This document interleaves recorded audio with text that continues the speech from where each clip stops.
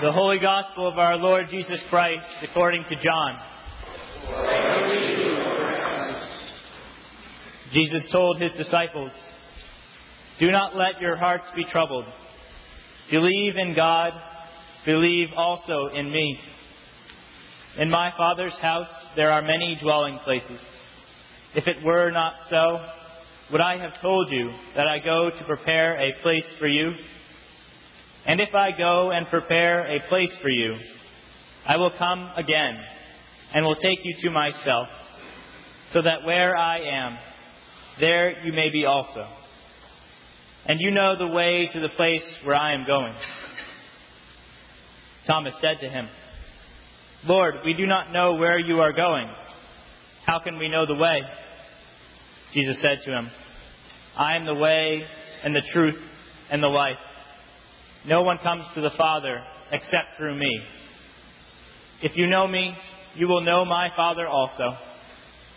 From now on, you do know him and have seen him."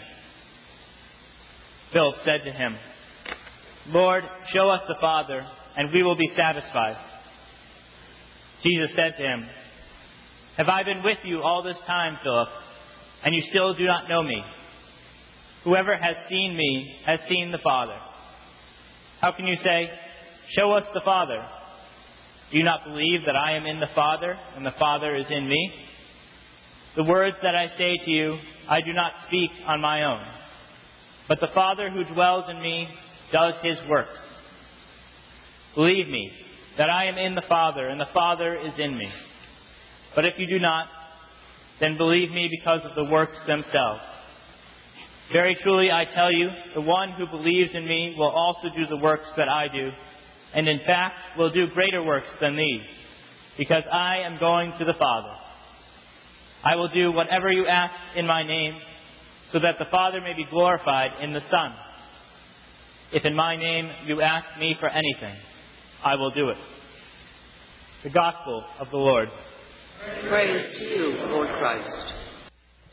In the name of God, who was and is to come. Please be seated. My name is Mally Lloyd, and I am on the bishop's staff. I work down at 138 Tremont Street in Boston.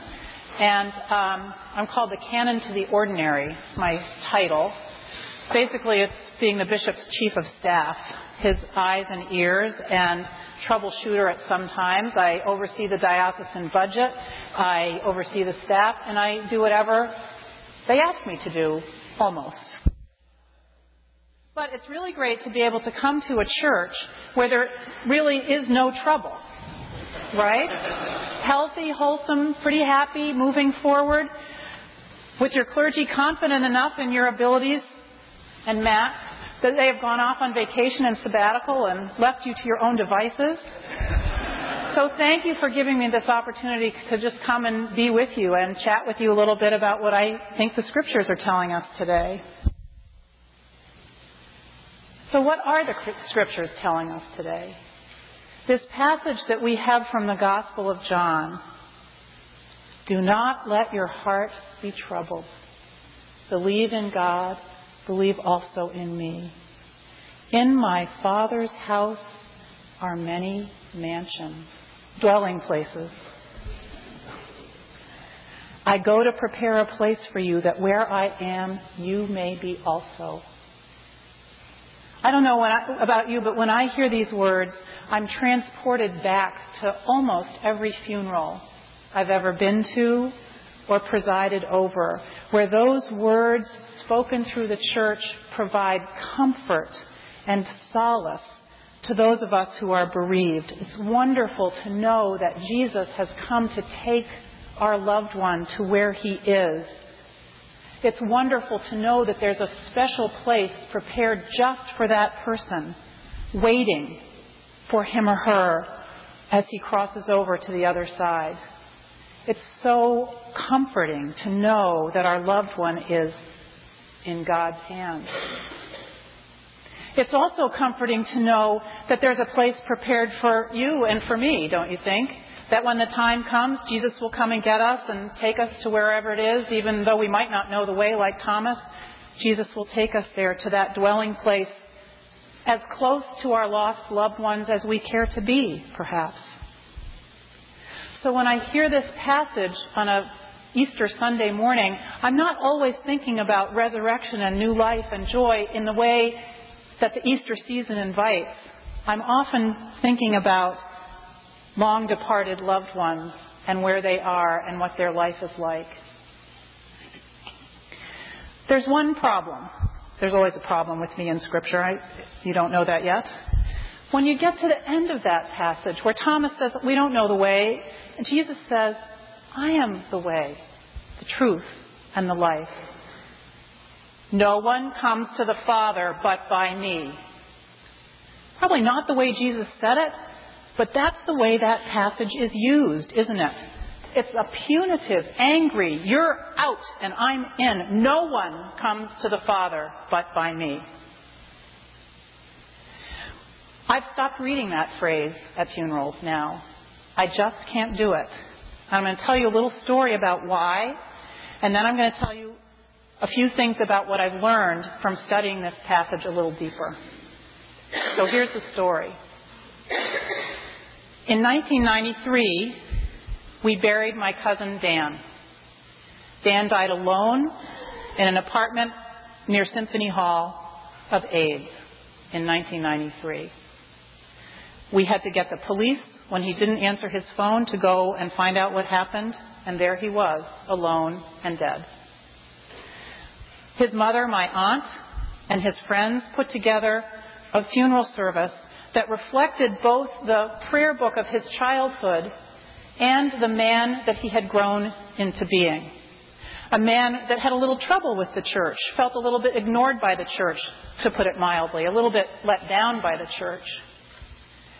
And as I stood to read that gospel, I looked out over a sea of his friends who were burying their whole generation. They were going to funeral after funeral, 4 and 5 a month, burying friend after friend. And it was just 6 or 12 months later that the chemical cocktail that made victims of AIDS be able to live longer was developed. I don't remember whether you remember that time in the 80s and the 90s and how just tragic it was to lose all those folks. So I stood there in the middle of St. Paul's Church in Dedham and started reading. Let not your hearts be troubled. Believe in God, believe also in me. In my Father's house are many dwelling places. I go to prepare a place for you. I am the way, the truth, and the life. And I had to stop. Because I could not impose on these people who have been rejected by the church, ignored by society, shunned by their families. I could not have them feel rejected again. I just couldn't do it. So I didn't. And I haven't ever since. The church is a welcoming place. You say that you have a wonderful mission statement on your website, which is fabulous, by the way. You say that Trinity Church in Concord promotes the diversity of thought in a safe environment for all people who seek the love of God. You nurture your spiritual growth and challenge each other to grow deeper in faith while respecting each person's personal journey. You know that in a situation like that, we don't want to put up walls. We want to welcome people deeper into knowing the love of God, the place they hold in Jesus' heart. So I've done a little bit of exploring. Why would Jesus say that? Why would Jesus be so welcoming in one sentence and seemingly so rejecting in the next? So I'm going to give you 4 things that I've been thinking about for you to think about. You may know them already. You may be annoyed by some of them, but just bear with me, and we'll see if at the end they might be things that you could latch onto. So when we have a passage like this one from John, or the one from 1 Peter, which is also you're on the inside and they're on the outside kind of passage, you might be curious to explore more about what these passages mean. So I have 4 things. First of all, the Gospel of John, we think, was written 50 or 60 years after the death of Jesus. And within 2 generations, the year 70, after Jesus' death, the temple in Jerusalem had been destroyed. You know, those of you who have taken ESM, this will all sound very familiar to you, right? The temple was destroyed. The Jewish sects scattered around the eastern Mediterranean. And at the same time, the next generation following, the Jewish sects started infighting. Were the Jesus followers the way, or were the Pharisees and the other folks the way? And the Jesus followers were being expelled from the synagogues. So John's gospel is really about a family feud within a small sect of Judaism in the eastern Mediterranean very, very early in time. Leading to point number 2, this is not about a world religion. This is not a battle of Islam versus Christianity or Judaism versus Buddhism.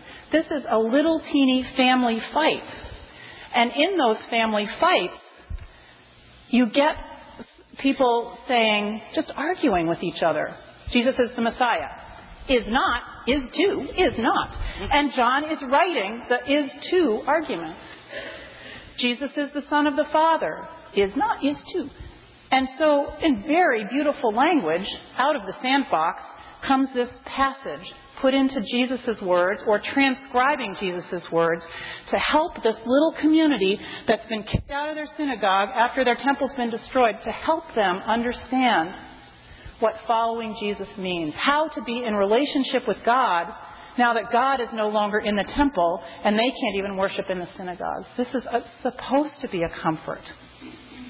Leading to point number 3, which is when you're in a family feud, that never happens in your families, does it? Sometimes the arguments are not at the highest level, right? You get this kind of overgeneralization, all or nothing thing. You never loved me. You never think I'm right. You have all the marbles. You know how it gets. To make your point, you might exaggerate a little bit. Right? Happens occasionally. And you overgeneralize. You say, all the such and such are such and such. All of those cousins, all her children, bad seed, not one of them, good one in the bunch, right? You get so that you're generalizing, you're all or nothing thinking to make your point. And there are several places in Scripture where the writers could be accused of or commended for using that method of getting their point across. John's writer might have been overstating it a little bit to make his point. No one comes to the Father but by me. It's okay, you guys. We're all right out here in our little thrown out of the synagogue group. We're okay. We can still get to the Father. So I think that was point number 4. No, point number 4 is coming. Here we go. So we have it's a sect. It's not a world religion. It's a family feud, and might be a little bit exaggerated in its writing. Number 4 is to think about where it's placed in the Gospel of John. Why is it here? What is Jesus saying? What is the point of the bigger picture? Well, as you probably know, because people have probably been preaching it to you for years, this is part of Jesus' farewell discourse. This is Jesus' last will and testament, his last chance to teach, his last gift to his disciples. So he's washed their feet, he's given them communion. And Judas has just left to betray him, and he's just told Peter that Peter will deny him. Let not your hearts be troubled. I'm going away. You can't come with me right now, but I go to prepare a place for you. And in the next passage, he's going to say, while I'm gone, I'm going to send you the Holy Spirit, the advocate. You are not going to be alone. You're okay. And the interesting thing about all of Scripture is that we both don't know the end of the story yet as Jesus is talking, and we do know the end of the story by the time the Gospel is written. So there's that comfort piece. It's okay, you don't know yet what's coming, I'm trying to tell you. And the confidence piece after the resurrection of knowing that Jesus rises, there's new life, victory over death. So that plays into the way this is written too. It's in the middle of a bigger passage that fluctuates between the comfort and the fear and the scaredness and the knowing that everything is going to turn out better than anyone could have expected. So I can't go into an explanation like that at every funeral. It really wouldn't be appropriate, would it? It's hard to take on a Sunday morning when we're not focusing on our deceased loved ones. So I don't say that. I don't say it because those words get used instead of inspiration for faith as indictment. And we don't want to be indicting people in church. Well, sometimes maybe it's good to think about your sinfulness, but most of the time, and especially at a funeral, not. On the other hand, these words do give those of us who have chosen to be followers of Jesus, they give us something to hang our hats on, something to grow into. I imagine that out there, as in here, there are people who are wondering, who is this Jesus? Or, on the other end of the spectrum, just so grateful and washed over with the love of Christ. We're not all giants of the faith, confident every second of the day that Jesus is my Lord, Jesus is the way, this is the thing to do. I'm going to follow Jesus. We like to try. We come together in community to give it our best effort. We bolster each other up. We share tidbits of Scripture that are helpful. But for the most part, we need to hear those words from Jesus with a sense of confidence. One of the other things that you have on your fabulous website as Trinity Church Concord is an Episcopal church that invites everyone to experience the transforming love of God through the grace of Jesus Christ and the empowerment of the Holy Spirit. Trinity Church Concord is that inviting place, that empowering place, that place where we can say Jesus is the way, the truth, and the life as an invitation to understand, to come to understand what it means to say, no one comes to the Father but by me. So I am so grateful to what you have on your for what you have on your website and how you are opening your doors and inviting people to think and struggle with you on your journey to understand that Jesus is the way, the truth, and the life. Amen. Amen.